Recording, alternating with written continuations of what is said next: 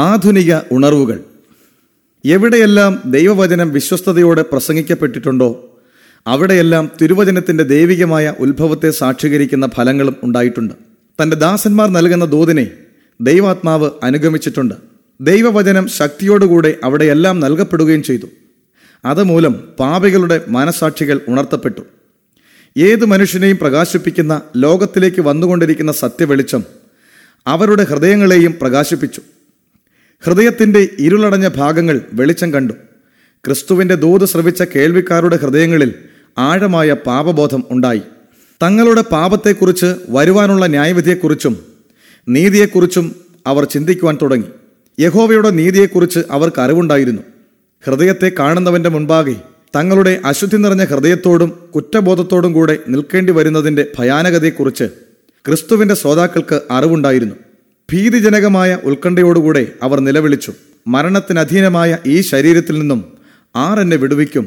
മനുഷ്യരുടെ പാപങ്ങൾക്ക് വേണ്ടി വിലമതിക്കുവാൻ പാടില്ലാത്ത യാഗം അർപ്പിക്കപ്പെട്ട കാൽവരി ക്രൂസ് കണ്ടപ്പോൾ തങ്ങളുടെ പാപങ്ങളുടെ പരിഹാരത്തിനായി ക്രിസ്തുവിന്റെ നീതി മാത്രം മതിയാകുമെന്ന് അവർ മനസ്സിലാക്കി.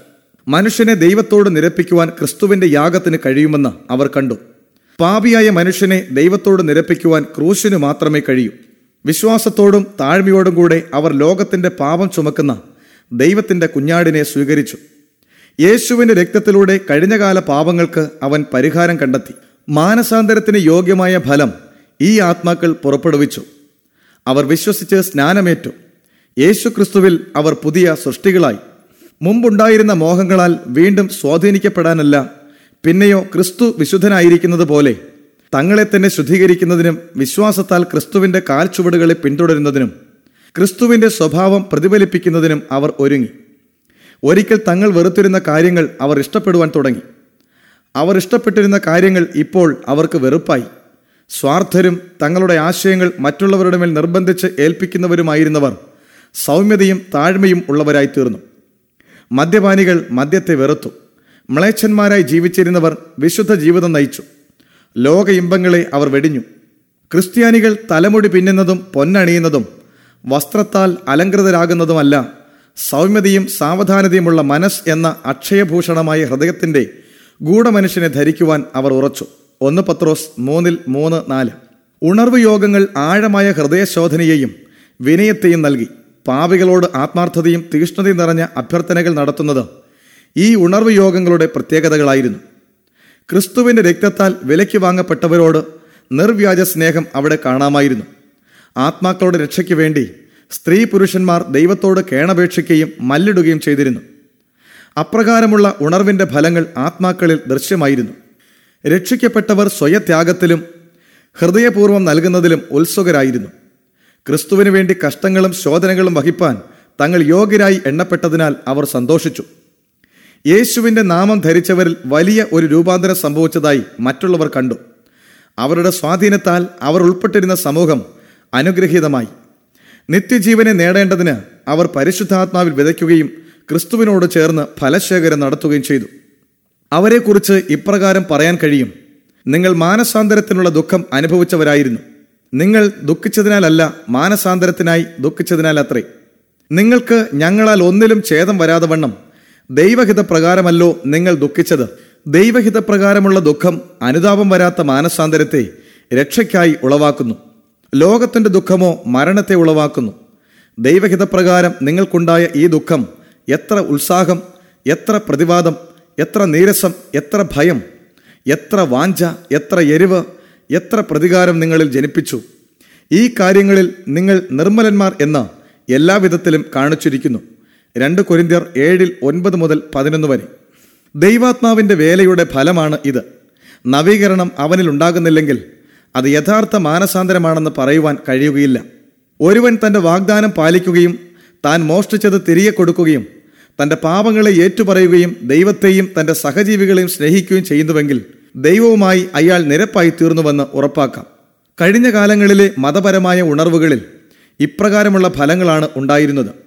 മനുഷ്യവർഗത്തിന്റെ രക്ഷയിലും ഉദ്ധാരണത്തിലും അവരുടെ പ്രവർത്തന ഫലങ്ങൾ വെച്ച് നോക്കുമ്പോൾ അവർ ദൈവത്താൽ അനുഗ്രഹിക്കപ്പെട്ടവരെന്ന് നിസ്സംശയം പറയുവാൻ കഴിയും.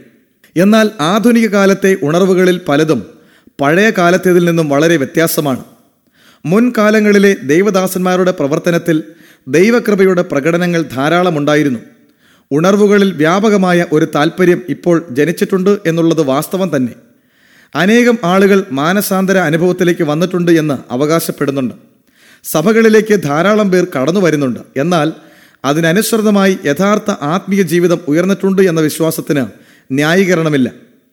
താൽക്കാലികമായിട്ട് പ്രകാശം കത്തിജ്വലിക്കുമെങ്കിലും പെട്ടെന്ന് ആ പ്രകാശം അണഞ്ഞു പോകുന്നു. മുമ്പിലത്തേതിനേക്കാൾ വലിയ ഇരുട്ട് അനുഭവപ്പെടുകയും ചെയ്യുന്നു. വികാരങ്ങളെ മതിക്കുകയും പുതുമയെയും ഇളക്കമുണ്ടാക്കുന്നതിനെയും സ്നേഹിക്കുന്നവരെ സംതൃപ്തരാക്കുകയും ചെയ്യുന്ന വിധത്തിലാണ് സാധാരണ ഉണർവ് യോഗങ്ങൾ കണ്ടുവരാറുള്ളത്. ഇപ്രകാരമുള്ള പ്രസംഗഫലമായി കടന്നുവരുന്ന ആത്മാക്കൾക്ക് വേദപുസ്തക സത്യങ്ങൾ കേൾപ്പാൻ ഒരു താല്പര്യവും ഉണ്ടായിരിക്കുകയില്ല. അവർക്ക് പ്രവാചകന്മാരുടെയും അപ്പോസ്തലന്മാരുടെയും സാക്ഷ്യത്തിൽ ഒരു താല്പര്യവും ഉണ്ടായിരിക്കുകയില്ല. ഒരു മതശുശ്രൂഷയ്ക്ക് വികാരത്തെ മതിക്കുന്ന സ്വഭാവമില്ലെങ്കിൽ അത് അവർക്ക് അനാകർഷകമായിരിക്കും.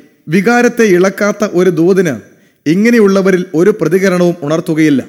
തങ്ങളുടെ നിത്യതയെ സംബന്ധിക്കുന്ന ദൈവവചനത്തിൻ്റെ വ്യക്തമായ മുന്നറിയിപ്പുകളെ ഒട്ടും തന്നെ അവർ ശ്രദ്ധിക്കുന്നില്ല. യഥാർത്ഥത്തിൽ മാനസാന്തര അനുഭവത്തിലേക്ക് കടന്നു വന്നിരിക്കുന്ന ഓരോ വ്യക്തിയുടെയും ദൈവത്തോടും ദൈവിക കാര്യങ്ങളോടുമുള്ള ബന്ധം ജീവിതത്തിൻ്റെ പ്രധാന വിഷയമായിരിക്കും. എന്നാൽ ഇന്നത്തെ ജനസമ്മതി കൂടുതലുള്ള സഭകളിൽ ദൈവത്തോടുള്ള സമർപ്പണം എവിടെ? മാനസാന്തരപ്പെട്ടു വരുന്നവർ യഥാർത്ഥത്തിൽ അവരുടെ അഹന്തയും ലോകസ്നേഹവും ത്യജിക്കുന്നില്ല. സ്വയത്തെ വെടിയുവാൻ അവർക്ക് മനസ്സൊരുക്കമില്ല. തങ്ങളുടെ ക്രൂശ് എടുത്ത് സൗമ്യനും താഴ്മയുള്ളവനുമായ യേശുവിനെ അവർ അനുഗമിക്കുന്നില്ല. മതം അവിശ്വാസികളുടെ ഒരു വിളയാട്ട് പ്രസ്ഥാനമായി മാറിയിരിക്കുകയാണ്. കാരണം മതത്തിൻ്റെ തത്വങ്ങളെക്കുറിച്ച് അതിൻ്റെ പേരെടുത്തിരിക്കുന്ന അനേകരും അജ്ഞരാണ്. അനവധി സഭകളിൽ നിന്ന് ദൈവിക ശക്തി വിട്ടുമാറിയിരിക്കുകയാണ്. വിനോദയാത്രകളും നാടകങ്ങളും ഉത്സവങ്ങളും മനോഹര സൗധങ്ങളും വ്യക്തിപരമായ പൊങ്ങച്ചം കാണിക്കലും ഇന്ന് ദൈവത്തെക്കുറിച്ചുള്ള ചിന്തകളെ ഉന്മൂലനം ചെയ്തിരിക്കുന്നു. ലൗകിക സമ്പത്തുകളും ജോലികളും ഇന്ന് മനസ്സിനെ കീഴടക്കിയിരിക്കുന്നു. സ്വർഗീയ കാര്യങ്ങൾക്ക് ഒരു ശ്രദ്ധയും നൽകപ്പെടുന്നില്ല. വിശ്വാസ തകർച്ചയും ഭക്തിരാഹിത്യവും ഇന്ന് വ്യാപകമായിട്ടുണ്ടെങ്കിലും ക്രിസ്തുവിൻ്റെ യഥാർത്ഥ അനുയായികൾ ഈ സഭകളിലുമുണ്ട്. ദൈവത്തിൻ്റെ അന്ത്യന്യായവിധി ഭൂമിയിൽ വരുന്നതിന് മുമ്പേ ദൈവജനത്തിനിടയിൽ അപ്പോസ്തോലിക കാലത്തിന് ശേഷം കണ്ടിട്ടില്ലാത്ത പഴയ കാലത്തെ പോലെയുള്ള ഒരു യഥാർത്ഥ അനുതാപം ഉണ്ടാകും. ദൈവത്തിൻ്റെ ആത്മാവും ശക്തിയും ദൈവജനത്തിന്മേൽ ചൊരിയപ്പെടും. അപ്പോൾ ദൈവത്തെയും ദൈവവചനത്തെയും സ്നേഹിക്കുന്നതിന് പകരം ലോകത്തെ സ്നേഹിക്കുന്നു. തങ്ങൾ ഉൾപ്പെട്ടിരിക്കുന്ന സഭകളിൽ നിന്ന് അവർ ബന്ധം വിച്ഛേദിക്കും. കർത്താവിൻ്റെ രണ്ടാം വരവിന് വേണ്ടി ഒരു ജനത്തെ ഒരുക്കുന്നതിന് ദൈവം തയ്യാറാക്കിയിരിക്കുന്ന വലിയ സത്യത്തെ ഈ സഭകളിൽ നിന്നുള്ള ശുശ്രൂഷകന്മാരും ഐമേനികളും സന്തോഷത്തോടെ സ്വീകരിക്കും. ഈ വേലയെ തടസ്സപ്പെടുത്തുവാൻ ശത്രു അഥവാ സാത്താൻ ആഗ്രഹിക്കുന്നു. അങ്ങനെ ഒന്ന് സംഭവിക്കുന്നതിന് മുൻപായി ഒരു വ്യാജമാർഗം അവതരിപ്പിച്ചുകൊണ്ട് അവൻ അതിനെ തടയാൻ നോക്കും. തൻ്റെ വഞ്ചനയ്ക്ക് വിധേയമാക്കാവുന്ന സഭകളിൽ അവൻ മറ്റുള്ളവരെ വഞ്ചിക്കുന്നതിൽ കൂടെ ദൈവത്തിൻ്റെ പ്രത്യേക അനുഗ്രഹങ്ങൾ ചൊരിയപ്പെട്ടിരിക്കുന്നു എന്ന് അവൻ കാണിക്കും. വലിയ മത താൽപ്പര്യം ഉണർത്തപ്പെട്ടിരിക്കുന്നു എന്ന് തോന്നുമാറ് അവൻ കാര്യങ്ങളെ പ്രദർശിപ്പിക്കും. ദൈവം തങ്ങൾക്ക് വേണ്ടി അത്ഭുതങ്ങൾ പ്രവർത്തിക്കുമെന്ന് ആയിരങ്ങൾ പറയും. എന്നാൽ വേറൊരാത്മാവിൻ്റെ പ്രവർത്തനമായിരിക്കും നടക്കുന്നത്. മതത്തിൻ്റെ വേഷം അണിഞ്ഞുകൊണ്ട് ക്രിസ്തീയ ലോകത്തെ വഞ്ചിപ്പാനായി സാത്താൻ ശ്രമിക്കും. കഴിഞ്ഞ നൂറ്റാണ്ടിൻ്റെ പൂർവാർദ്ധത്തിൽ ഉണ്ടായ അനേകം ഉണർവ് യോഗങ്ങളിൽ ഇതേ ആത്മാവാണ് പ്രവർത്തിച്ചിരുന്നത്. അതിൻ്റെ ശക്തി എത്രമാത്രമായിരുന്നുവെന്ന് ഭാവിയിലെ പ്രസ്ഥാനത്തിൽ നിന്നും കാണാവുന്നതാണ്. സത്യവും അസത്യവുമായി ഒരു കൂട്ടിക്കുഴയ്ക്കൽ, വൈകാരിക ഇളക്കമുണ്ടാക്കുന്ന പ്രവർത്തനം, ഇതൊക്കെയായിരുന്നു അതിൻ്റെ പ്രത്യേകതകൾ. മനുഷ്യരെ തെറ്റിക്കുന്നതിന് പറ്റിയ വിധത്തിലായിരുന്നു അതിൻ്റെ പ്രവർത്തനം. എങ്കിലും ആരും വഞ്ചിക്കപ്പെടേണ്ട ആവശ്യമില്ല. ദൈവവചനത്തിൻ്റെ വെളിച്ചത്തിൽ ഈ പ്രസ്ഥാനങ്ങളുടെ സ്വഭാവം കണ്ടുപിടിക്കുക ദുഷ്കരമല്ല. വേദപുസ്തകത്തിൻ്റെ സാക്ഷ്യത്തെ മനുഷ്യൻ എവിടെ ത്യജിക്കുന്നുവോ, അതിൻ്റെ തെളിവുറ്റതും ആത്മശോധന നടത്തുന്നതുമായ സത്യങ്ങളെ വിട്ടുമാറുന്നുവോ, അവിടെ ദൈവത്തിൻ്റെ അനുഗ്രഹങ്ങൾ വർഷിക്കപ്പെടുകയില്ല. എന്നാൽ സ്വയത്യാഗവും ലോകമോഹത്തെ വെടിയുന്നതും വേദപുസ്തകത്തിൻ്റെ ഉദ്ദേശമാണ്. അവരുടെ ഫലങ്ങളാൽ നിങ്ങൾക്ക് അവരെ തിരിച്ചറിയാം. മത്തായി 7:16 എന്ന ക്രിസ്തു നൽകിയ ചട്ടം തന്നെ തെളിയിക്കുന്നത് ഈ പ്രസ്ഥാനങ്ങളൊന്നും ദൈവാത്മാവിൻ്റെ പ്രവർത്തനമല്ല എന്നതാണ്. ദൈവവചനത്തിൽ തന്നെക്കുറിച്ചുള്ള ഒരു വെളിപ്പെടുത്തൽ ദൈവം നൽകിയിട്ടുണ്ട്. അത് സ്വീകരിക്കുന്നവർക്കെല്ലാം അത് സാത്താന്റെ വഞ്ചനയ്ക്കെതിരായ ഒരു പരിചയമായിരിക്കുകയും ചെയ്യും. ഈ സത്യങ്ങളോടുള്ള അവഗണനയാണ് പൈശാചിക ശക്തികൾക്ക് പ്രവേശിപ്പാനുള്ള വാതിൽ തുറന്നുകൊടുത്തത്. ഇപ്പോൾ മതലോകത്തിൽ അത് വളരെ വ്യാപകമായി തീർന്നിരിക്കുന്നു. ദൈവകൽപ്പനയുടെ പ്രാധാന്യവും സ്വഭാവവും ഒരു വലിയ അളവ് വരെ നഷ്ടപ്പെട്ടിരിക്കുകയാണ്. ദൈവിക കൽപ്പനയോടുള്ള വിധേയമില്ലായ്മയും ദൈവിക കൽപ്പനയെക്കുറിച്ചും അതിൻ്റെ നിത്യസ്വഭാവത്തെക്കുറിച്ചുമുള്ള തെറ്റായ ധാരണ മാനസാന്തരത്തെയും വിശുദ്ധീകരണത്തെ സംബന്ധിച്ച തെറ്റുകളിലേക്ക് നയിച്ചു. അത് സഭയിലെ ഭക്തിയുടെ നിലവാരത്തെ താഴ്ത്തുന്നതിന് കാരണമായി തീർന്നു. നമ്മുടെ കാലത്തെ ഉണർവുകളിൽ ആത്മാവിൻ്റെ അഭാവവും ദൈവിക ശക്തിയുടെ കുറവും അനുഭവപ്പെടുന്നത് ഇതുകൊണ്ടാണ്. ഈ പരമാർത്ഥത്തെ അംഗീകരിക്കാനും വിമർശിക്കുവാനും കഴിവുള്ള പ്രഗത്ഭരായ ആളുകൾ ഇന്ന് പല സഭകളിലും ഉണ്ട്. ഇന്നത്തെ ക്രിസ്തീയ സഭയുടെ ആപത്തുകളെ ചൂണ്ടിക്കാട്ടിക്കൊണ്ട് പ്രൊഫസർ എഡ്വേർഡ്സ് എപ്പാർക്ക് പറയുന്നത്, പ്രസംഗപീഠം ദൈവിക കൽപ്പനയെ ഉറപ്പിക്കുന്നതിൽ ഉപേക്ഷ കാണിക്കുന്നതാണ് അപകടത്തിൻ്റെ ഒരു കാരണം. കഴിഞ്ഞ കാലങ്ങളിൽ പ്രസംഗപീഠം മനസ്സാക്ഷിയുടെ ശബ്ദത്തിൻ്റെ പ്രതിധ്വനിയായിരുന്നു. നമ്മുടെ കർത്താവിൻ്റെ മാതൃക സ്വീകരിച്ചുകൊണ്ട് ദൈവകൽപ്പനയ്ക്കും അതിൻ്റെ ഉപദേശങ്ങൾക്കും മുന്നറിയിപ്പുകൾക്കും പ്രാധാന്യം കൊടുത്തുകൊണ്ട് തങ്ങളുടെ പ്രസംഗങ്ങൾക്ക് അത്ഭുതകരമായ ഒരു ചാതുരി നൽകിയിരുന്നു. 2 പ്രധാനപ്പെട്ട ഉപദേശങ്ങളെ അവർ ആവർത്തിച്ചിരുന്നു. ദൈവിക സമ്പൂർണതയുടെ തനിപ്പകർപ്പാണ് ദൈവകൽപ്പന. കൽപ്പനയെ സ്നേഹിക്കാത്തവർ സുവിശേഷത്തെ സ്നേഹിക്കുന്നില്ല. സുവിശേഷവും കൽപ്പനയും ദൈവത്തിൻ്റെ സ്വഭാവത്തെ പ്രതിഫലിപ്പിക്കുന്ന കണ്ണാടിയാണ്. ഈ അപകടം മറ്റൊന്നിലേക്ക് നയിക്കുന്നു. പാപത്തിൻ്റെ ഭയാനകതയെയും അതിൻ്റെ വ്യാപ്തിയെയും അതിൻ്റെ ദൂഷ്യഫലങ്ങളെയും നിസ്സാരമായി തള്ളിക്കളയുവാൻ പ്രേരിപ്പിക്കുന്നു. ദൈവകൽപ്പനയുടെ വിശുദ്ധിക്കൊപ്പമാണ് അതിനെ അനുസരിക്കാതെ ഇരിക്കുമ്പോഴുണ്ടാകുന്ന അശുദ്ധിയും ആനുപാതികമായിരിക്കും. മുകളിൽ പറഞ്ഞിരിക്കുന്ന അപകടങ്ങളുമായി ഏറ്റവും ബന്ധപ്പെട്ടിരിക്കുന്ന ഒരു അപകടമാണ് ദൈവനീതിയെ മനസ്സിലാക്കാതിരിക്കുക എന്നത്. ആധുനിക പ്രസംഗപീഠത്തിൻ്റെ പ്രവണത എന്തെന്ന് ചോദിച്ചാൽ ദൈവിക കരുണയിൽ നിന്നും ദൈവിക നീതിയെ അരിച്ചു മാറ്റുക എന്നതാണ്. ദൈവിക കരുണയെ ഒരു തത്വമെന്ന ഉന്നത ശ്രേണിയിൽ നിന്നും ഒരു വികാരത്തിൻ്റെ സ്ഥാനത്തേക്ക് താഴ്ത്തിക്കൊണ്ടുവരാനുള്ള ശ്രമമാണ് കാണുന്നത്. ദൈവം യോജിപ്പിച്ചതിനെ വേർപിരിക്കുവാനുള്ള ശ്രമമാണ് പുതിയ വേദശാസ്ത്രം ചെയ്യുന്നത്. ദൈവകൽപ്പന നന്മയോ തിന്മയോ, അത് നല്ലതു തന്നെ. അപ്പോൾ ദൈവനീതിയും നല്ലതു തന്നെ. ദൈവനീതി ദൈവകൽപ്പന നടപ്പാക്കാനുള്ള ഒരു മനോഭാവമാണ്. കൽപ്പനയെയും നീതിയെയും താഴ്ത്തിക്കെട്ടുന്ന ശീലത്തിൽ നിന്നും നമ്മുടെ പാപങ്ങൾക്ക് പരിഹാരമായി തീർന്ന കൃപയെ വിലമതിക്കാൻ കഴിയാത്ത ശീലത്തിലേക്ക് നാം വേഗം വഴുതി വീഴുന്നു. ഇങ്ങനെ സുവിശേഷത്തിൻ്റെ വിലയും പ്രാധാന്യവും മനുഷ്യ മനസ്സുകളിൽ നഷ്ടപ്പെടുന്നു. അങ്ങനെ വേദപുസ്തകത്തെയും പുറന്തള്ളാൻ അവർ ഒരുങ്ങിക്കഴിയും. അനേകം സഭാ നേതാക്കൾ വിശ്വസിക്കുന്നത് ക്രിസ്തു തൻ്റെ മരണത്താൽ കൽപ്പനയെ റദ്ദാക്കിയെന്നാണ്. അങ്ങനെ മനുഷ്യർ കൽപ്പന അനുസരിക്കേണ്ട ബാധ്യതയിൽ സ്വതന്ത്രരായിരിക്കുന്നുവെന്ന് അവർ കരുതുന്നു. ചിലർ ദൈവകൽപ്പനയെ ഭാരമുള്ള ഒരു നുകമായി കരുതുന്നു. അവർ ദൈവകൽപ്പനയെ അടിമനുകമായി ചിത്രീകരിക്കുകയും അതിനെ അനുസരിക്കുന്നതിന് പകരം സുവിശേഷത്തിൽ ലഭിക്കുന്ന സ്വാതന്ത്ര്യത്തെ അവർ വാഗ്ദാനം ചെയ്യുകയും ചെയ്യുന്നു. എന്നാൽ ദൈവകൽപ്പനയെ സംബന്ധിച്ച് പ്രവാചകന്മാരും അപ്പോസ്തലന്മാരും ചെയ്തത് അങ്ങനെയായിരുന്നില്ല. ദാവീദ് പറഞ്ഞു, നിന്റെ പ്രമാണങ്ങളെ ആരായുന്നതുകൊണ്ട് ഞാൻ വിശാലതയിൽ നടക്കും. സങ്കീർത്തനം 119:45. അപ്പോസ്തലനായ യാക്കോബ് ക്രിസ്തുവിൻ്റെ മരണശേഷം 10 കൽപ്പനയെക്കുറിച്ച് പരാമർശിക്കുന്നത് രാജകീയ ന്യായപ്രമാണം, സ്വാതന്ത്ര്യത്തിൻ്റെ തികഞ്ഞ ന്യായപ്രമാണം എന്നീ പ്രകാരമാണ്. യാക്കോബ് 2:8, 1:25. വെളിപ്പാടുകാരനായ യോഹന്നാൻ ക്രിസ്തുവിൻ്റെ ക്രൂശാരോഹണത്തിന് അരനൂറ്റാണ്ടിന് ശേഷം ദൈവകൽപ്പന അനുസരിക്കുന്നവർക്ക് ഒരു ആശീർവാദം നൽകുന്നു. ജീവന്റെ വൃക്ഷത്തിൽ തങ്ങൾക്ക് അധികാരമുണ്ടാകേണ്ടതിനും ഗോപുരങ്ങളിൽ കൂടി നഗരത്തിൽ കടക്കേണ്ടതിനും തങ്ങളുടെ വസ്ത്രം അലക്കുന്നവർ അഥവാ കൽപ്പന പ്രമാണിക്കുന്നവർ ഭാഗ്യവാൻ. വെളിപ്പാട് 22:14. ക്രിസ്തു തൻ്റെ മരണത്തോടുകൂടി തൻ്റെ പിതാവിൻ്റെ കൽപ്പന ഇല്ലാതെയാക്കി എന്ന് പറയുന്നതിന് അടിസ്ഥാനമില്ല. ദൈവകൽപ്പനയെ റദ്ദാക്കുകയോ മാറ്റി നിർത്തുകയോ ചെയ്യുവാൻ കഴിയുമായിരുന്നുവെങ്കിൽ ക്രിസ്തുവിന് മനുഷ്യരെ പാപത്തിൻ്റെ ശിക്ഷയിൽ നിന്ന് രക്ഷിക്കുന്നതിന് മരിക്കേണ്ട ആവശ്യമില്ലായിരുന്നു. ക്രിസ്തുവിൻ്റെ മരണം ദൈവകൽപ്പനയെ റദ്ദാക്കുന്നതിന് പകരം തെളിയിക്കുന്നത് ദൈവകൽപ്പന മാറ്റമില്ലാത്തതാണെന്നാണ്. ദൈവപുത്രൻ ഈ ലോകത്തിൽ വന്നത് ഉപദേശത്തെ ശ്രേഷ്ഠമാക്കി മഹത്വീകരിപ്പാനായിരുന്നു. കർത്താവ് പറഞ്ഞു, ഞാൻ ന്യായപ്രമാണത്തെയോ പ്രവാചകന്മാരെയോ നീക്കേണ്ടതിന് വന്നു എന്ന് നിരൂപിക്കരുത്. ആകാശവും ഭൂമിയും ഒഴിഞ്ഞു പോകും വരെ സകലവും നിവൃത്തിയാകുവോളം ന്യായപ്രമാണത്തിൽ നിന്ന് ഒരു വള്ളിയെങ്കിലും പുള്ളിയെങ്കിലും ഒരു നാളും ഒഴിഞ്ഞു പോകുകയില്ല. മത്തായി 5:17-18. തന്നെക്കുറിച്ച് കർത്താവ് പറയുന്നു, എൻ്റെ ദൈവമേ, നിന്റെ ഇഷ്ടം ചെയ്യുവാൻ ഞാൻ പ്രിയപ്പെടുന്നു. നിന്റെ ന്യായപ്രമാണം എൻ്റെ ഉള്ളിൽ ഇരിക്കുന്നു. സങ്കീർത്തനം 40:8. ദൈവകൽപ്പന സ്വാഭാവികമായി തന്നെ അചഞ്ചലമാണ്. അത് മാറ്റപ്പെടാവുന്നതല്ല. അതിൻ്റെ ഉടയവൻ്റെ സ്വഭാവവും അദ്ദേഹത്തിൻ്റെ ഇഷ്ടം എന്തെന്നുള്ള വെളിപ്പെടുത്തലുമാണ് ദൈവകൽപ്പന. ദൈവം സ്നേഹമാകുന്നു, ദൈവകൽപ്പനയും സ്നേഹമാകുന്നു. അതിൻ്റെ വലിയ 2 തത്വങ്ങൾ ദൈവത്തോടുള്ള സ്നേഹവും മനുഷ്യരോടുള്ള സ്നേഹവുമാണ്. ആകയാൽ സ്നേഹം ന്യായപ്രമാണത്തിന്റെ നിവർത്തി തന്നെ. റോമർ 13:10. ദൈവത്തിന്റെ സ്വഭാവം നീതിയും സത്യവുമാണ്. നിന്റെ നീതി ശാശ്വത നീതിയും നിന്റെ ന്യായപ്രമാണം സത്യവുമാകുന്നു. സങ്കീർത്തനം 119:142. നിന്റെ കൽപ്പനകളൊക്കെയും നീതിയായിരിക്കയാൽ. സങ്കീർത്തനം 119:172. അപ്പോസ്തലനായ പൗലോസ് പറയുന്നു, ആകയാൽ ന്യായപ്രമാണം വിശുദ്ധവും കൽപ്പന വിശുദ്ധവും ന്യായവും നല്ലതും തന്നെ. റോമർ 7:12. ദൈവ ഇഷ്ടത്തിൻ്റെയും മനസ്സിൻ്റെയും പ്രതിച്ഛായ ആയ ദൈവകൽപ്പന ദൈവം സ്ഥിരമായിരിക്കുന്നത് പോലെ എന്നേക്കും സ്ഥിരമായിരിക്കുന്നു.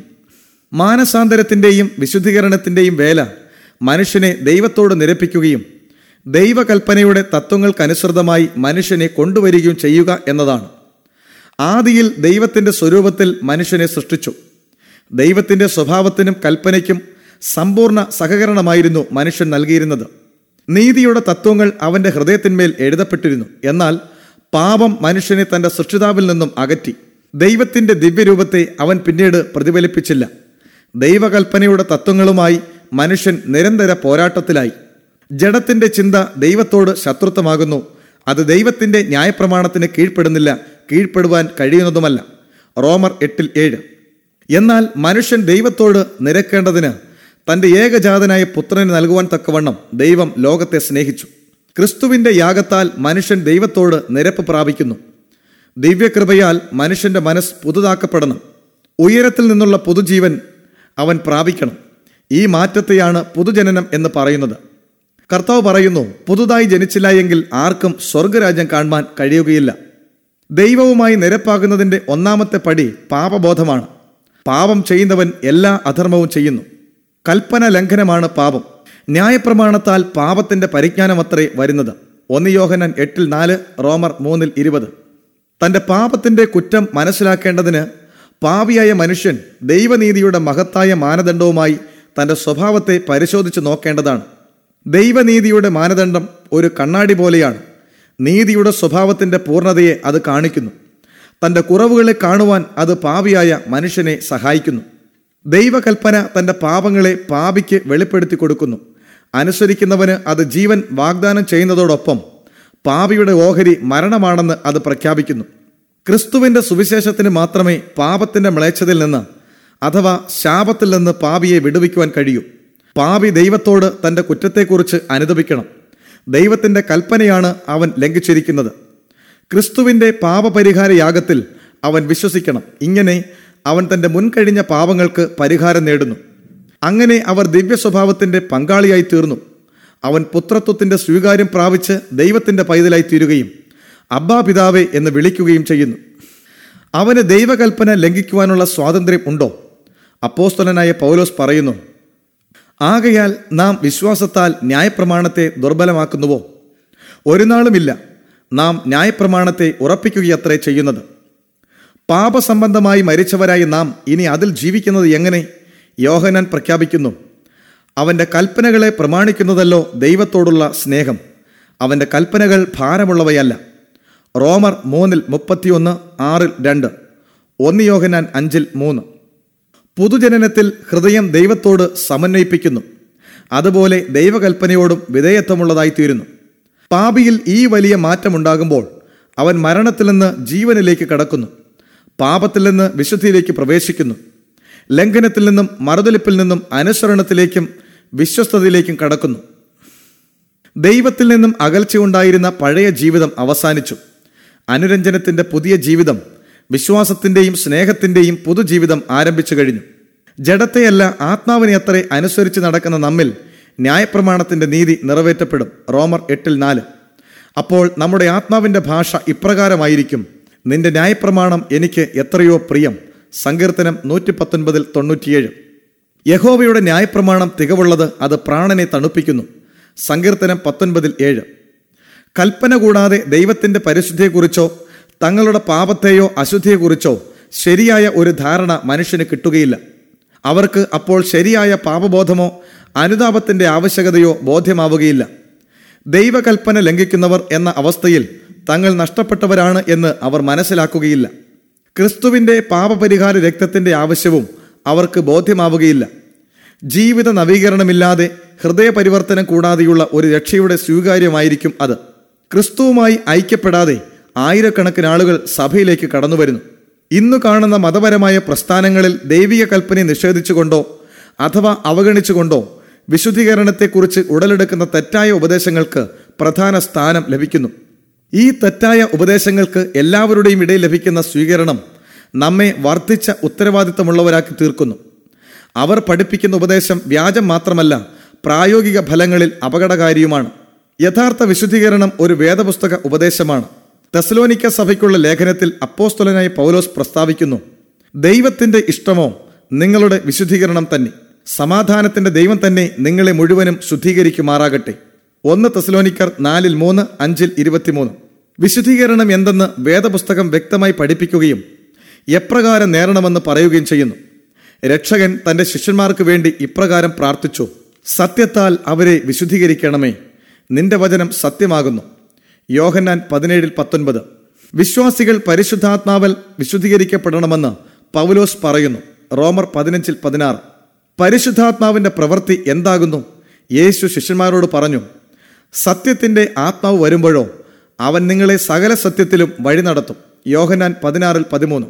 സങ്കീർത്തനക്കാരൻ പറയുന്നു, നിന്റെ ന്യായപ്രമാണം സത്യമാകുന്നു. ദൈവത്തിന്റെ ന്യായപ്രമാണത്തിൽ ഉൾക്കൊണ്ടിരിക്കുന്ന നീതിയുടെ വലിയ തത്വങ്ങൾ ദൈവത്തിന്റെ ആത്മാവാലും വചനത്താലും തുറക്കപ്പെട്ടിരിക്കുകയാണ്.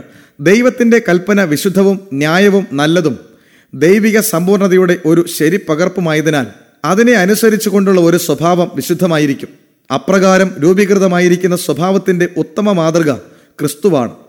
കർത്താവ് പറയുന്നു, ഞാൻ എൻ്റെ പിതാവിൻ്റെ കൽപ്പനകൾ പ്രമാണിച്ച് അവൻ്റെ സ്നേഹത്തിൽ വസിക്കുന്നത് പോലെ ഞാൻ എല്ലായ്പ്പോഴും അവന് പ്രസാദമുള്ളത് ചെയ്യുന്നു. യോഹന്നാൻ 15:10, 8:29. ക്രിസ്തുവിൻ്റെ അനുയായികൾ അവനെപ്പോലെ ആയിത്തീരേണ്ടതാണ്. വിശുദ്ധ കൽപ്പനകളുടെ തത്വങ്ങൾക്കനുസൃതമായി ദൈവകൃപയാൽ സ്വഭാവം രൂപവൽക്കരിക്കേണ്ടതാണ്. ഇതിനെയാണ് വേദപുസ്തകം വിശുദ്ധീകരണം എന്ന് പറയുന്നത്. ക്രിസ്തുവിലുള്ള വിശ്വാസത്തിലൂടെയും നമ്മിൽ വസിക്കുന്ന പരിശുദ്ധാത്മ ശക്തിയിലൂടെ മാത്രമേ ഈ വേല പൂർത്തീകരിപ്പാൻ സാധിക്കുകയുള്ളൂ. പൗലോസ് വിശ്വാസികളെ ഉദ്ബോധിപ്പിക്കുന്നത് ഏറ്റവും അധികമായി ഭയത്തോടും വിറയലോടും കൂടെ നിങ്ങളുടെ രക്ഷയ്ക്കായി പ്രവർത്തിപ്പാൻ ഇച്ഛിക്ക എന്നതും പ്രവർത്തിക്ക എന്നതും നിങ്ങളിൽ ദൈവമല്ലോ തിരുവുള്ളമുണ്ടായിട്ട് പ്രവർത്തിക്കുന്നത്. ഫിലിപ്പിയർ 2:12-13. പാപം ചെയ്യാനുള്ള പ്രേരണ ക്രിസ്ത്യാനിക്കും തോന്നും, എന്നാൽ അവൻ പാപവുമായി തുടർച്ചയായ പോരാട്ടത്തിലായിരിക്കും. ഇവിടെയാണ് ക്രിസ്തുവിന്റെ സഹായം ആവശ്യമായി വരുന്നത്. ദൈവിക ശക്തിയോട് മാനുഷിക ബലഹീനത ഐക്യപ്പെടുന്നു. നമ്മുടെ കർത്താവായ യേശുക്രിസ്തു മുഖാന്തരം നമുക്ക് ജയം നൽകുന്ന ദൈവത്തിന് സ്തോത്രം. 1 കൊരിന്ത്യർ 15:57. വിശുദ്ധീകരണത്തിന്റെ വേല വളർച്ചയുടേതാണെന്ന് തിരുവെഴുത്തുകൾ വ്യക്തമായി കാണിക്കുന്നു. മാനസാന്തര അനുഭവത്തിൽ പാപി പാപപരിഹാര രക്തത്തിലൂടെ ദൈവവുമായി നിരപ്പാകുമ്പോൾ ക്രിസ്തീയ ജീവിതം ആരംഭിക്കുക മാത്രമാണ് ചെയ്യുന്നത്. ഇനിയും അവർ പരിജ്ഞാന പൂർത്തിയിലേക്ക് വളരണം. ക്രിസ്തുവിന്റെ സമ്പൂർണതയായ പ്രായത്തിന്റെ അളവ് പ്രാപിക്കുവോളം അവൻ വളരണം. അപ്പോസ്തലനായ പൗലോസ് പറയുന്നു, ഒന്ന് ഞാൻ ചെയ്യുന്നു, പിമ്പിലുള്ളത് മറന്നും മുമ്പിലുള്ളതിന് ആഞ്ഞും കൊണ്ട് ക്രിസ്തു യേശുവിൽ ദൈവത്തിന്റെ പരമവിളിയുടെ വിരുദിനായി ലാക്കിലേക്ക് ഓടുന്നു. ഫിലിപ്പിയർ 3:13-14. നാം നേടേണ്ട വേദപുസ്തക വിശുദ്ധീകരണത്തിന്റെ പടികൾ പത്രോസ് നമ്മുടെ മുമ്പാകെ വച്ചിരിക്കുന്നു. അതു നിമിത്തം തന്നെ നിങ്ങൾ സകല ഉത്സാഹവും കഴിച്ച് നിങ്ങളുടെ വിശ്വാസത്തോട് വീര്യവും, വീര്യത്തോട് പരിജ്ഞാനവും, പരിജ്ഞാനത്തോട് ഇന്ദ്രിയജയവും, ഇന്ദ്രിയജയത്തോട് സ്ഥിരതയും, സ്ഥിരതയോട് ഭക്തിയും, ഭക്തിയോട് സഹോദരപ്രീതിയും, സഹോദരപ്രീതിയോട് സ്നേഹവും കൂട്ടിക്കൊള്ളുവിൻ. ഇവ നിങ്ങൾക്കുണ്ടായി വർദ്ധിക്കുന്നുവെങ്കിൽ നിങ്ങൾ നമ്മുടെ കർത്താവായ യേശുക്രിസ്തുവിന്റെ പരിജ്ഞാനം സംബന്ധിച്ച് ഉത്സാഹമില്ലാത്തവരും നിഷ്ഫലന്മാരും ആയിരിക്കുകയില്ല. ഇങ്ങനെ ചെയ്താൽ നിങ്ങൾ ഒരു നാളും ഇടറിപ്പോകാതെ നമ്മുടെ കർത്താവും രക്ഷിതാവുമായ യേശുക്രിസ്തുവിന്റെ നിത്യരാജ്യത്തിലേക്കുള്ള പ്രവേശനം ധാരാളമായി പ്രാപിക്കും. 2 പത്രോസ് 1:5-11 വേദപുസ്തകത്തിന്റെ വിശുദ്ധീകരണം അനുഭവപ്പെടുന്നവർ താഴ്മയുടെ ആത്മാവിനെ പ്രകടമാക്കും. മോശയെപ്പോലെ വിശുദ്ധിയുടെ ഭയങ്കരമായ പ്രഭാവം കണ്ടവരാണവർ. നിത്യനായവന്റെ ഉന്നതമായ നീതിയും വിശുദ്ധിയും ഒരു വശത്ത്, തങ്ങളുടെ അയോഗ്യത മറുവശത്ത്. പ്രവാചകനായ ദാനിയേൽ യഥാർത്ഥ വിശുദ്ധീകരണത്തിന്റെ ഒരു മാതൃകയാണ്. തന്റെ ദീർഘജീവിതം തന്റെ യജമാനന് വേണ്ടിയുള്ള സേവനത്താൽ നിറഞ്ഞിരുന്നു. ദൈവം ഏറ്റവും പ്രിയപ്പെട്ടിരുന്ന ഒരു മനുഷ്യനായിരുന്നു ദാനിയേൽ. ദാനിയേൽ 10:11. എങ്കിലും താൻ വിശുദ്ധനെന്നോ നിർമ്മലനെന്നോ അവകാശപ്പെടാതെ ഈ ബഹുമാന്യനായ പ്രവാചകൻ തന്റെ ജനത്തിനു വേണ്ടി പ്രാർത്ഥിച്ചപ്പോൾ ഇസ്രായേലിന്റെ പാപം തന്റെ പാപമാണെന്ന് സമ്മതിച്ചുകൊണ്ടാണ് യാചന കഴിച്ചത്. ഞങ്ങൾ ഞങ്ങളുടെ നീതിപ്രവർത്തികളിലല്ല നിന്റെ മഹാദയയിൽ അത്രേ ആശ്രയിച്ചുകൊണ്ട് ഞങ്ങളുടെ യാചനകളെ തിരുസന്നിധിയിൽ ബോധിപ്പിക്കുന്നു. ഞങ്ങൾ പാപം ചെയ്തു ദുഷ്ടത പ്രവർത്തിച്ചിരിക്കുന്നു. ദാനിയേൽ പറയുന്നു, ഇങ്ങനെ ഞാൻ പ്രാർത്ഥിക്കും, എൻ്റെ പാപവും എൻ്റെ ജനമായ ഇസ്രായേലിൻ്റെ പാപവും ഏറ്റുപറയും. ദാനിയേൽ 9:18, 15, 20. പിന്നീട് ഒരവസരത്തിൽ ദാനിയേലിന് ആജ്ഞ നൽകുവാനായി ദൈവപുത്രൻ പ്രത്യക്ഷപ്പെട്ടപ്പോൾ ദാനിയേൽ പറയുന്നു, എൻ്റെ മുഖശോഭ ക്ഷയിച്ചുപോയി, എനിക്ക് ഒട്ടും ബലമില്ലാതെയും ആയി. ദാനിയേൽ 10:8. ചുഴലിക്കാറ്റിൽ കൂടെ ഇയ്യോബ് ദൈവശബ്ദം കേട്ടപ്പോൾ പറഞ്ഞു, ആകയാൽ ഞാൻ എന്നെ തന്നെ വെറുത്തു, പൊടിയിലും ചാരത്തിലും കിടന്ന് അനുതപിക്കുന്നു. ഇയ്യോബ് 42:6. കെരൂബുകൾ ഇപ്രകാരം പറയുന്നത് കേട്ടപ്പോഴാണ് യെശയ്യാവ് കർത്താവിൻ്റെ മഹത്വം കണ്ടത്. സൈന്യങ്ങളുടെ യഹോവ പരിശുദ്ധൻ, പരിശുദ്ധൻ, പരിശുദ്ധൻ. അപ്പോൾ യെശയ്യാവ് നിലവിളിച്ചു പറഞ്ഞു, എനിക്കയ്യോ കഷ്ടം, ഞാൻ നശിച്ചു. യെശയ്യാവ് 6:3-5. പൗലോസ് 3-ാം സ്വർഗത്തോളം എടുക്കപ്പെടുകയും മനുഷ്യന് ഉച്ചരിപ്പാൻ കഴിയാത്ത കാര്യങ്ങൾ കേൾക്കുകയും ചെയ്തപ്പോൾ തന്നെക്കുറിച്ച് പറഞ്ഞത് സകല വിശുദ്ധന്മാരിലും ഏറ്റവും ചെറിയവൻ എന്നാണ്. 2 കൊരിന്ത്യർ 12:2-4 വരെ, എഫെസ്യർ 3:8. യേശുവിൻ്റെ മാർവിൽ ചാരിയ യേശുവിൻ്റെ പ്രിയനായ യോഹന്നാനായിരുന്നു യേശുവിൻ്റെ തേജസ് കണ്ട് ദൂതന്റെ കാൽക്കൽ മരിച്ചവനെ പോലെ വീണത്. വെളിപ്പാട് 1:17. കാൽവരി ക്രൂസിന്റെ നിഴലിൽ നടക്കുന്ന ഒരുവനും സ്വയ പുകഴ്ച പാടില്ല. പാപത്തിൽ വിടുതൽ പ്രാപിച്ചു എന്ന് അഹങ്കരിച്ചു പറയുവാൻ പാടില്ല. തങ്ങളുടെ പാപമാണ് ദൈവപുത്രന്റെ ഹൃദയത്തെ തകർത്ത വേദനയ്ക്ക് കാരണം എന്ന് അവർക്ക് തോന്നും. ഈ ചിന്ത അവരെ സ്വയം കുറ്റപ്പെടുത്തുവാൻ ഇടയാക്കും. യേശുവിനോട് ഏറ്റവും അടുത്ത് ജീവിക്കുന്നവർ മനുഷ്യവർഗത്തിന്റെ ചാഞ്ചല്യവും ബലഹീനതയും വളരെ വ്യക്തമായി തിരിച്ചറിയും. അവരുടെ ഏക പ്രത്യാശ ക്രൂശിക്കപ്പെടുകയും ഉയർക്കുകയും ചെയ്ത രക്ഷിതാവിലാണെന്ന് അവർ അറിയും. വേദപുസ്തക മതത്തിന് അന്യമായ ദൈവകൽപ്പനയോടുള്ള അവഗണനയും സ്വയപ്പുകഴ്ചയും ഇന്ന് മതലോകത്തിൽ പ്രബലമായിക്കൊണ്ടിരിക്കുന്ന വിശുദ്ധീകരണത്തിന്റെ പ്രത്യേകതകളാണ്. അതിൻ്റെ പ്രത്യേകതകൾ പറയുന്നത് വിശുദ്ധീകരണം എന്നത് പെട്ടെന്ന് നടക്കുന്ന ഒരു പ്രക്രിയ ആണെന്നും അതുമൂലം വിശ്വാസത്തിലൂടെ അവർ പൂർണ്ണതയുള്ള വിശുദ്ധി കൈവരിക്കുകയും ചെയ്യുന്നുവെന്നുമാണ്. അവർ പറയുന്നു, വിശ്വസിക്കുക മാത്രം ചെയ്യുക, നിങ്ങൾക്ക് അനുഗ്രഹം ലഭിക്കും. വിശ്വാസിയുടെ ഭാഗത്തു നിന്ന് വേറൊരു ശ്രമവും ആവശ്യമില്ല. അതേസമയം അവർ ദൈവകൽപ്പനയുടെ അധികാരം ത്യജിക്കുകയും ചെയ്യുന്നു. തങ്ങൾ കൽപ്പന അനുസരിക്കുന്ന ബാധ്യതയിൽ നിന്ന് വിമോചിതരാണെന്നും അവകാശപ്പെടുന്നു. അനുരൂപമായി ദൈവസ്വഭാവത്തിൻ്റെയും ദൈവ ഇഷ്ടത്തിൻ്റെയും യഥാർത്ഥ പ്രതിഫലനമായ ദൈവകൽപ്പനകളെ അനുസരിക്കാതെ ദൈവഹിതപ്രകാരമുള്ള വിശുദ്ധീകരണം പ്രാപിക്കുവാൻ മനുഷ്യന് സാധ്യമാകുമോ? പ്രയത്നം ആവശ്യമില്ലാത്ത ഏത് വഴിയിലും മതത്തെ സ്വീകരിക്കാനുള്ള പ്രവണത വിശ്വാസത്താലുള്ള നീതീകരണം എന്ന ഉപദേശത്തെ എല്ലാവർക്കും സ്വീകാര്യമായ ഒന്നാക്കി തീർത്തിരിക്കുന്നു. എന്നാൽ ദൈവവചനം എന്തു പറയുന്നു? ഒരുത്തൻ തനിക്ക് വിശ്വാസമുണ്ട് എന്ന് പറയുകയും പ്രവൃത്തികൾ ഇല്ലാതിരിക്കുകയും ചെയ്താൽ ഉപകാരം എന്ത്? അവിശ്വാസത്താൽ അവൻ രക്ഷപ്രാപിക്കുമോ? വ്യർത്ഥ മനുഷ്യ, പ്രവൃത്തിയില്ലാത്ത വിശ്വാസം നിഷ്ഫലമെന്ന് ഗ്രഹിപ്പാൻ നിനക്ക് മനസ്സുണ്ടോ? നമ്മുടെ പിതാവായ അബ്രഹാം തൻ്റെ മകനായ ഇസഹാക്കിനെ യാഗപീഠത്തിന്മേൽ അർപ്പിച്ചിട്ട് പ്രവൃത്തിയാലല്ലയോ നീതീകരിക്കപ്പെട്ടത്? അവൻ്റെ പ്രവൃത്തിയോടുകൂടെ വിശ്വാസം വ്യാപരിച്ചു എന്നും പ്രവൃത്തിയാൽ വിശ്വാസം പൂർണ്ണമായി എന്നും നീ കാണുന്നുവല്ലോ. അങ്ങനെ മനുഷ്യൻ ദൈവവിശ്വാസത്താലല്ല പ്രവൃത്തികളാൽ തന്നെ നീതീകരിക്കപ്പെടുന്നു എന്ന് നിങ്ങൾ കാണുന്നു. യാക്കോബ് 2:14-24 വരെ. പ്രവൃത്തി കൂടാതെയുള്ള വിശ്വാസം എന്ന വഞ്ചിക്കുന്ന ഉപദേശത്തെ ദൈവവചനം ഒരിക്കലും അനുകൂലിക്കുന്നില്ല. കൃപ നൽകുവാനുള്ള വ്യവസ്ഥയ്ക്ക് അനുരൂപമായി നിൽക്കാതെ സ്വർഗത്തിൻ്റെ അനുഗ്രഹം അവകാശപ്പെടുന്നത് വിശ്വാസമല്ല, നേരെ മറിച്ച് മുൻവിധിയാണ്. യഥാർത്ഥ വിശ്വാസത്തിൻ്റെ അടിസ്ഥാനം തിരുവെഴുത്തുകളിൽ നൽകപ്പെട്ടിരിക്കുന്ന വാഗ്ദത്തങ്ങളിലും മാർഗങ്ങളിലും ആകുന്നു. ദൈവത്തിൻ്റെ കൽപ്പനകളിൽ ഏതിനെയെങ്കിലും ബോധപൂർവം ലംഘിച്ചുകൊണ്ട് വിശുദ്ധനായി തീരാമെന്ന് ഉപദേശത്താൽ ആരും നിങ്ങളെ വഞ്ചിക്കരുത്. അറിഞ്ഞുകൊണ്ട് ഏതെങ്കിലും പാപം ചെയ്യുന്നത് പരിശുദ്ധാത്മാവിനെ നിശബ്ദമാക്കുക മാത്രമല്ല, ആ മനുഷ്യൻ ദൈവത്തിൽ നിന്ന് അകലുകയും ചെയ്യും. കൽപ്പനയുടെ ലംഘനമാണ് പാപം. അവനിൽ വസിക്കുന്നവൻ ആരും പാപം ചെയ്യുന്നില്ല. പാപം ചെയ്യുന്നവൻ ആരും അവനെ കണ്ടിട്ടില്ല. 1 യോഹന്നാൻ 3:6. യോഹന്നാൻ തൻ്റെ ലേഖനങ്ങളിൽ സ്നേഹത്തെക്കുറിച്ചാണ് കൂടുതലും പറയുന്നതെങ്കിലും ദൈവത്തിൻ്റെ കൽപ്പനകളെ ലംഘിക്കുകയും അതേസമയം തങ്ങൾ വിശുദ്ധീകരിക്കപ്പെട്ടവർ എന്ന് അവകാശപ്പെടുകയും ചെയ്യുന്നവരുടെ യഥാർത്ഥ മുഖം തുറന്നു കാട്ടുവാൻ ഒട്ടും തന്നെ മടിക്കുന്നില്ല. അവനെ അറിഞ്ഞിരിക്കുന്നു എന്ന് പറയുകയും അവൻ്റെ കൽപ്പനകളെ പ്രമാണിക്കാതിരിക്കുകയും ചെയ്യുന്നവൻ കള്ളനാകുന്നു, സത്യം അവനിൽ ഇല്ല. എന്നാൽ ആരെങ്കിലും അവൻ്റെ വചനം പ്രമാണിക്കുന്നുവെങ്കിൽ അവനിൽ ദൈവസ്നേഹം വാസ്തവമായി തികഞ്ഞിരിക്കുന്നു. 1 യോഹന്നാൻ 2:4-5. എല്ലാ മനുഷ്യൻ്റെയും അവകാശവാദത്തിൻ്റെ പരീക്ഷണം ഇതാകുന്നു. സ്വർഗത്തിലും ഭൂമിയിലും ദൈവത്തിൻ്റെ വിശുദ്ധിയുടെ ഏക അളവുകോലുകൊണ്ട് അളക്കാതെ ഒരുവനും വിശുദ്ധി നൽകുവാൻ നമുക്ക് സാധ്യമല്ല. ദൈവത്തിൻ്റെ സാൻമാർഗീയ ന്യായപ്രമാണത്തിൻ്റെ ഭാരം ഒരുവന് അനുഭവപ്പെടുന്നില്ലെങ്കിൽ ദൈവകൽപ്പനകളെ അവൻ ചെറുതാക്കുകയും അവഗണിക്കുകയും ചെയ്താൽ, ഏതെങ്കിലും ചെറിയ കൽപ്പനകളിൽ ഒന്നിനെ അഴിക്കുകയും അങ്ങനെ പഠിപ്പിക്കുകയും ചെയ്താൽ സ്വർഗത്തിൻ്റെ ദൃഷ്ടിയിൽ അവർക്ക് ഒരു വിലയും ഉണ്ടായിരിക്കുകയില്ല. അവരുടെ അവകാശവാദങ്ങൾക്ക് ഒരു അടിസ്ഥാനവും ഇല്ലെന്ന് നമുക്ക് കാണുവാൻ കഴിയും. തങ്ങൾക്ക് പാപമില്ല എന്ന് ആരെങ്കിലും പറഞ്ഞാൽ ആ പ്രസ്താവന നടത്തുന്ന ആൾ തന്നെ വിശുദ്ധിയിൽ നിന്ന് വളരെ അകലെയാണ്. ദൈവത്തിൻ്റെ അനന്തമായ വിശുദ്ധിയെയും പരിപാവനതയെയും കുറിച്ച് ശരിയായ ധാരണയില്ലാത്തതുകൊണ്ടും ദൈവസ്വഭാവത്തിന് അനുസൃതമായി നടക്കുന്നവർ ആരായി തീരും എന്ന് ജഡേച്ഛകൾക്ക് അറിയാത്തതുകൊണ്ടുമാണ് അവർ അപ്രകാരം അവകാശവാദം പുറപ്പെടുവിക്കുന്നത്. യേശുവിൻ്റെ ഉന്നതമായ വിശുദ്ധിയെക്കുറിച്ച് യഥാർത്ഥ അറിവില്ലാത്തതുകൊണ്ടും പാപത്തിൻ്റെ ഭയാനകതയെയും അതിൻ്റെ തിന്മയെയും കുറിച്ച് പരിജ്ഞാനമില്ലാത്തതുകൊണ്ടും താൻ വിശുദ്ധനാണെന്ന് മനുഷ്യന് തോന്നാം.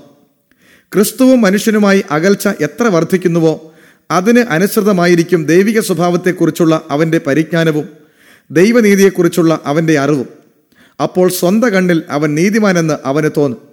തിരുവെഴുത്തുകളിൽ പറഞ്ഞിരിക്കുന്ന വിശുദ്ധീകരണം മുഴു വ്യക്തിത്വത്തെയും ഉൾക്കൊള്ളിച്ചുകൊണ്ടുള്ളതാണ്. ഒരാളിൻ്റെ ആത്മാവ്, പ്രാണൻ, ശരീരം ഇവ മൂന്നിനെയും അത് ഉൾക്കൊള്ളുന്നു.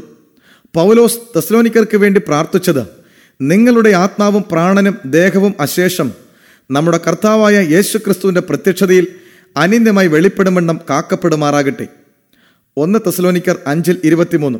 വീണ്ടും പൗലോസ് വിശ്വാസികൾക്ക് എഴുതുന്നു, സഹോദരന്മാരെ, ഞാൻ ദൈവത്തിൻ്റെ മനസ്സലിവ് ഓർപ്പിച്ച് നിങ്ങളെ പ്രബോധിപ്പിക്കുന്നത്, നിങ്ങൾ ബുദ്ധിയുള്ള ആരാധനയായി നിങ്ങളുടെ ശരീരങ്ങളെ ജീവനും വിശുദ്ധിയും ദൈവത്തിന് പ്രസാദവുമുള്ള യാഗമായി സമർപ്പിപ്പിൻ.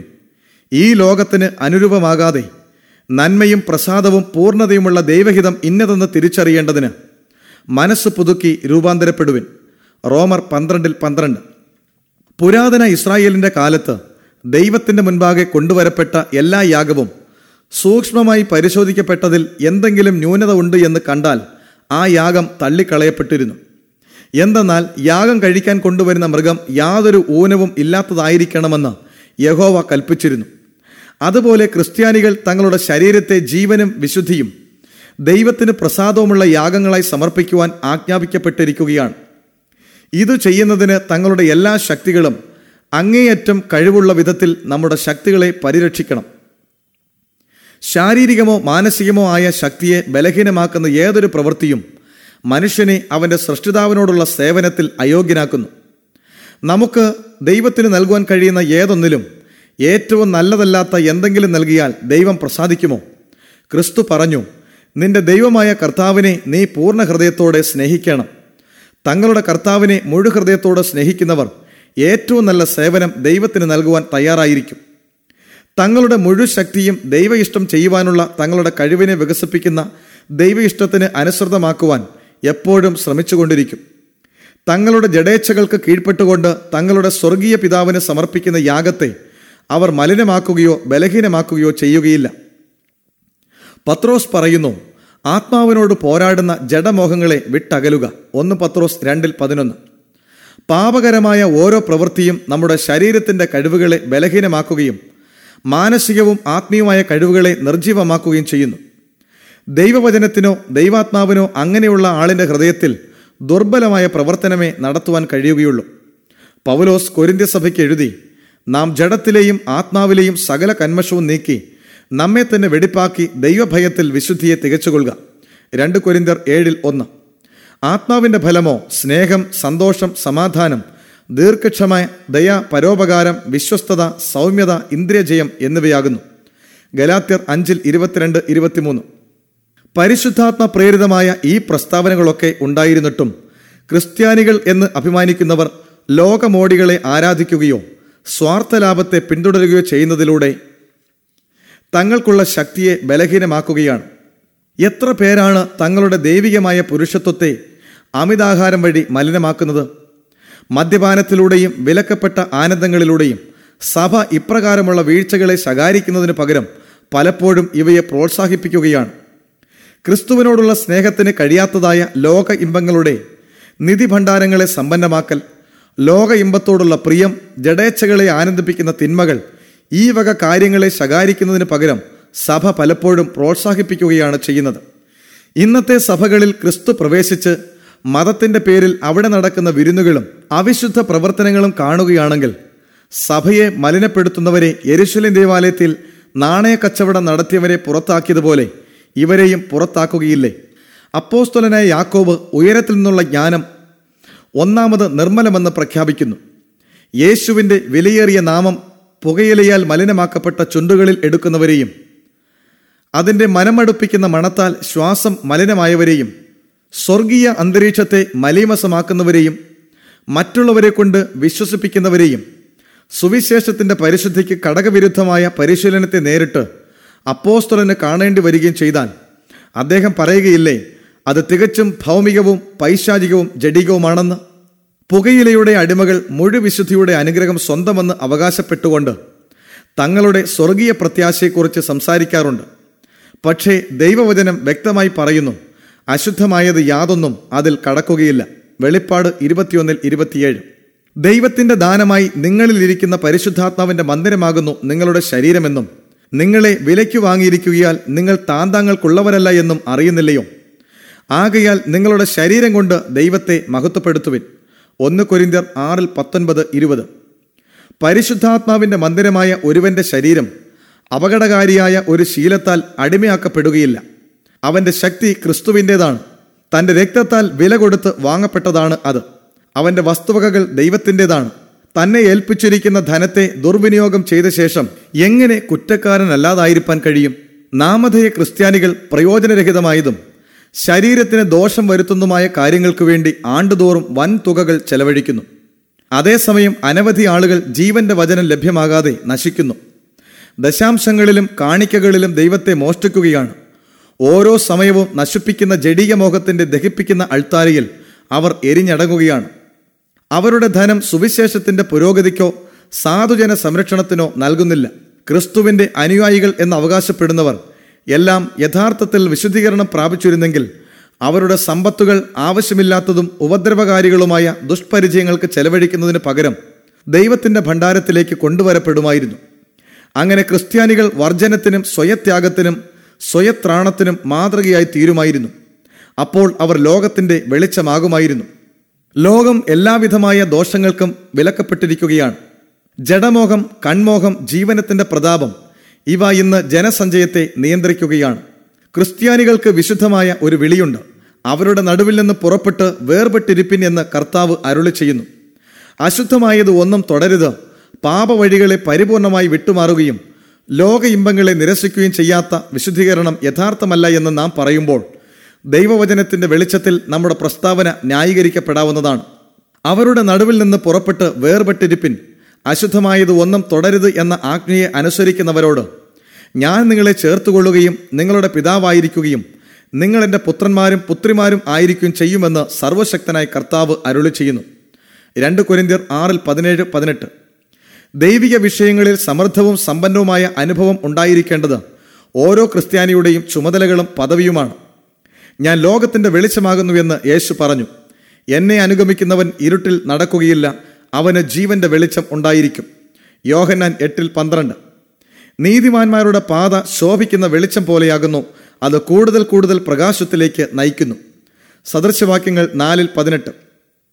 വിശ്വാസത്തിന്റെ ഓരോ ചുവടും അനുസരണവും ലോകത്തിന്റെ വെളിച്ചത്തോട് ആത്മാവിനെ കൂടുതൽ അടുപ്പിക്കുന്നതുമാണ്. അവനിൽ ഇരുൾ ഒട്ടും തന്നെ ഇല്ലായിരുന്നു. നീതി സൂര്യനാകുന്ന ക്രിസ്തുവിന്റെ ശോഭാകിരണങ്ങൾ ദൈവദാസന്മാരുടെ മേൽ പതിക്കുന്നു. അവർ അത് പ്രതിഫലിപ്പിക്കേണ്ടതാണ്. തങ്ങൾ പ്രകാശിക്കേണ്ടത് ആകാശത്തിലെ വലിയ പ്രകാശ നക്ഷത്രങ്ങൾ പറയും പോലെ സ്വർഗസിംഹാസനത്തിൽ ഒരു ദൈവം വിരാജിക്കുന്നുവെന്ന് ക്രിസ്ത്യാനികൾ തെളിയിച്ചു കാട്ടണം. ആ ദൈവത്തിന്റെ സ്വഭാവം സ്തുതിക്കും അനുകരിപ്പാനും യോഗ്യമാണെന്ന് അവർ സാക്ഷീകരിക്കണം. ദൈവമക്കൾക്ക് നൽകപ്പെട്ടിരിക്കുന്ന സമൃദ്ധമായ അനുഗ്രഹങ്ങളെക്കുറിച്ച് പൗലോസ് കൊലോസ്യർക്ക് എഴുതിയ ലേഖനത്തിൽ എടുത്തുകാട്ടുന്നു. അതുകൊണ്ട് ഞങ്ങൾ അത് കേട്ട നാൾ മുതൽ നിങ്ങൾക്ക് വേണ്ടി ഇടവിടാതെ പ്രാർത്ഥിക്കുന്നു. നിങ്ങൾ പൂർണ്ണ പ്രസാദത്തിനായി കർത്താവിന് യോഗ്യമാമെണ്ണം നടന്ന് ആത്മീകമായ സകല ജ്ഞാനത്തിലും വിവേകത്തിലും അവന്റെ ഇഷ്ടത്തിന്റെ പരിജ്ഞാനം കൊണ്ട് നിറഞ്ഞു വരണമെന്നും സകല സൽപ്രവൃത്തിയിലും ഫലം കായിച്ച് ദൈവത്തെക്കുറിച്ചുള്ള പരിജ്ഞാനത്തിൽ വളരണമെന്നും സകല സഹിഷ്ണുതയ്ക്കും ദീർഘക്ഷമയ്ക്കുമായി അവന്റെ മഹത്വത്തിന്റെ വല്ലഭത്വത്തിന് ഒത്തവണ്ണം പൂർണ്ണ ശക്തിയോടെ ബലപ്പെടണമെന്നും അപേക്ഷിക്കുന്നു. കൊലോസ്യർ 1:9-11 വരെ. എഫെസോസിലെ സഹോദരന്മാർ ക്രിസ്ത്യാനിയുടെ ഉന്നത പദവി എന്തെന്ന് മനസ്സിലാക്കണമെന്ന തന്റെ ആഗ്രഹം പൗലോസ് വീണ്ടും എഴുതുന്നു. അത്യുന്നതന്റെ പുത്രീപുത്രന്മാർ എന്ന നിലയിൽ തങ്ങൾ സ്വായത്തമാക്കേണ്ട അത്ഭുത ശക്തിയെയും പരിജ്ഞാനത്തെയും കുറിച്ച് പൗലോസ് വളരെ സുഗ്രാഹ്യമായ വിധത്തിൽ എഫെസ്യർക്ക് എഴുതിയിരിക്കുന്നു. അവൻ തന്റെ മഹത്വത്തിനൊത്തവണ്ണം അവന്റെ ആത്മാവിനാൽ നിങ്ങൾ അകത്തെ മനുഷ്യനെ സംബന്ധിച്ച് ശക്തിയോടെ ബലപ്പെടേണ്ടതിനും ക്രിസ്തു വിശ്വാസത്താൽ നിങ്ങളുടെ ഹൃദയങ്ങളിൽ വസിക്കേണ്ടതിനും നിങ്ങൾ സ്നേഹത്തിൽ വേരൂന്നി അടിസ്ഥാനപ്പെട്ടവരുമായി വീതിയും നീളവും ഉയരവും ആഴവും എന്ത് എന്ന് സകല വിശുദ്ധന്മാരോടുകൂടെ ഗ്രഹിപ്പാനും പരിജ്ഞാനത്തെ കവിയുന്ന ക്രിസ്തുവിന്റെ സ്നേഹത്തെ അറിവാനും പ്രാപ്തരാകുകയും ദൈവത്തിന്റെ എല്ലാ നിറവിനോളം നിറഞ്ഞു വരികയും വേണമെന്നും പ്രാർത്ഥിക്കുന്നു. എഫെസ്യർ 3:16-19 വരെ.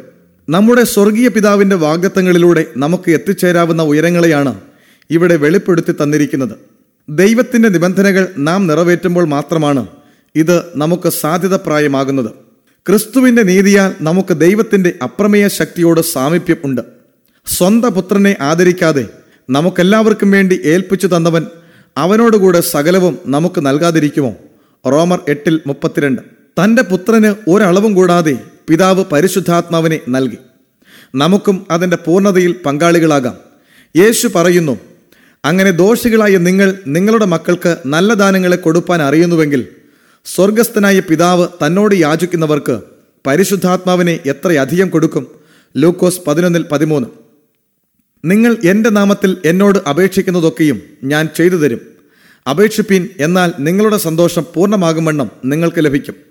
യോഹന്നാൻ 14:14, 16:24. ക്രിസ്ത്യാനിയുടെ ജീവിതത്തിന്റെ വൈശിഷ്ട്യം താഴ്മയാണ്.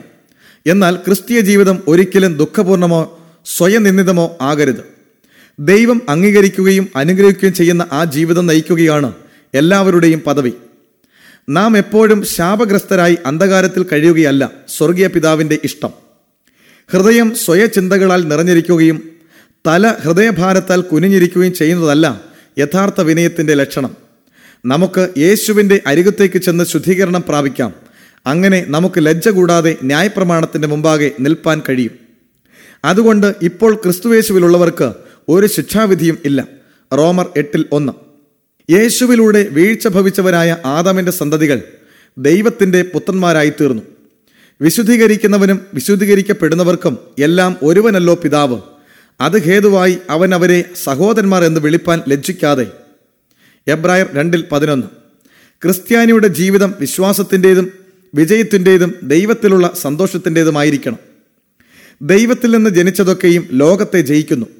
ലോകത്തെ ജയിച്ച ജയമോ നമ്മുടെ വിശ്വാസം തന്നെ. 1 യോഹന്നാൻ 5:4. നെഹമ്യാവ് ഇപ്രകാരം പറഞ്ഞു, യഹോവയിലെ സന്തോഷം നിങ്ങളുടെ ബലമാകുന്നുവല്ലോ. നെഹമ്യാവ് 8:10. വിശുദ്ധ പൗലോസ് പറയുന്നു, കർത്താവിൽ എപ്പോഴും സന്തോഷിപ്പിൻ, സന്തോഷിപ്പിൻ എന്ന് ഞാൻ പിന്നെയും പറയുന്നു. എപ്പോഴും സന്തോഷിപ്പിൻ, ഇടപെടാതെ പ്രാർത്ഥിപ്പിൻ, എല്ലാറ്റിനും സ്തോത്രം ചെയ്യുവിൻ, ഇതല്ലോ നിങ്ങളെക്കുറിച്ച് ക്രിസ്തുയേശുവിൽ ദൈവ ഇഷ്ടം. ഫിലിപ്പ്യർ 4:4, 1 തെസ്സലോനിക്കർ 5:16-18 വരെ. വേദപുസ്തക മാനസാന്തരത്തിന്റെയും യഥാർത്ഥ വിശുദ്ധീകരണത്തിന്റെയും ഫലങ്ങൾ ഇവയൊക്കെയാണ്. ദൈവകൽപ്പനയിൽ ഉയർത്തിക്കാണിച്ചിരിക്കുന്ന വലിയ തത്വങ്ങളെ ക്രിസ്തീയ ലോകം വളരെ അവഗണിച്ചതുകൊണ്ടാണ് ആത്മാവിന്റെ ഈ ഫലങ്ങൾ അന്യപൂർവമായി കാണപ്പെടുന്നത്. കഴിഞ്ഞ കാലങ്ങളിൽ ഉണ്ടായിട്ടുള്ള ഉണർവുകളെപ്പോലെ ഇപ്പോൾ ഇല്ലാതെയിരിക്കുന്നതിന്റെ കാരണം മേൽപ്പറഞ്ഞതാണ്. നോട്ടത്തിലൂടെ നാം രൂപാന്തരപ്പെടുന്നു.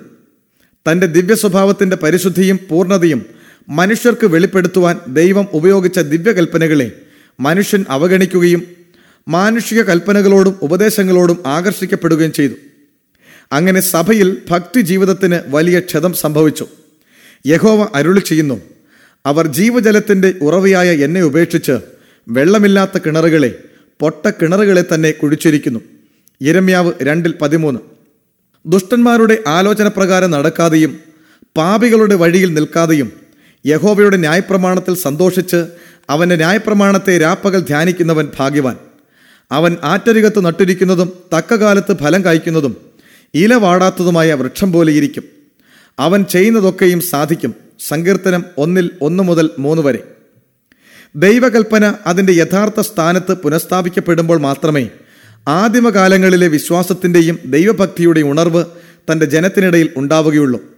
യഹോവ ഇപ്രകാരം അരുളി ചെയ്യുന്നു, നിങ്ങൾ വഴികളിൽ ചെന്ന് നല്ല വഴി ഏതെന്ന് പഴയ പാതകളെ നോക്കി ചോദിച്ച് അതിൽ നടപ്പിൻ. എന്നാൽ നിങ്ങളുടെ മനസ്സിന് വിശ്രാമം ലഭിക്കും. യിരെമ്യാവ് 6:16.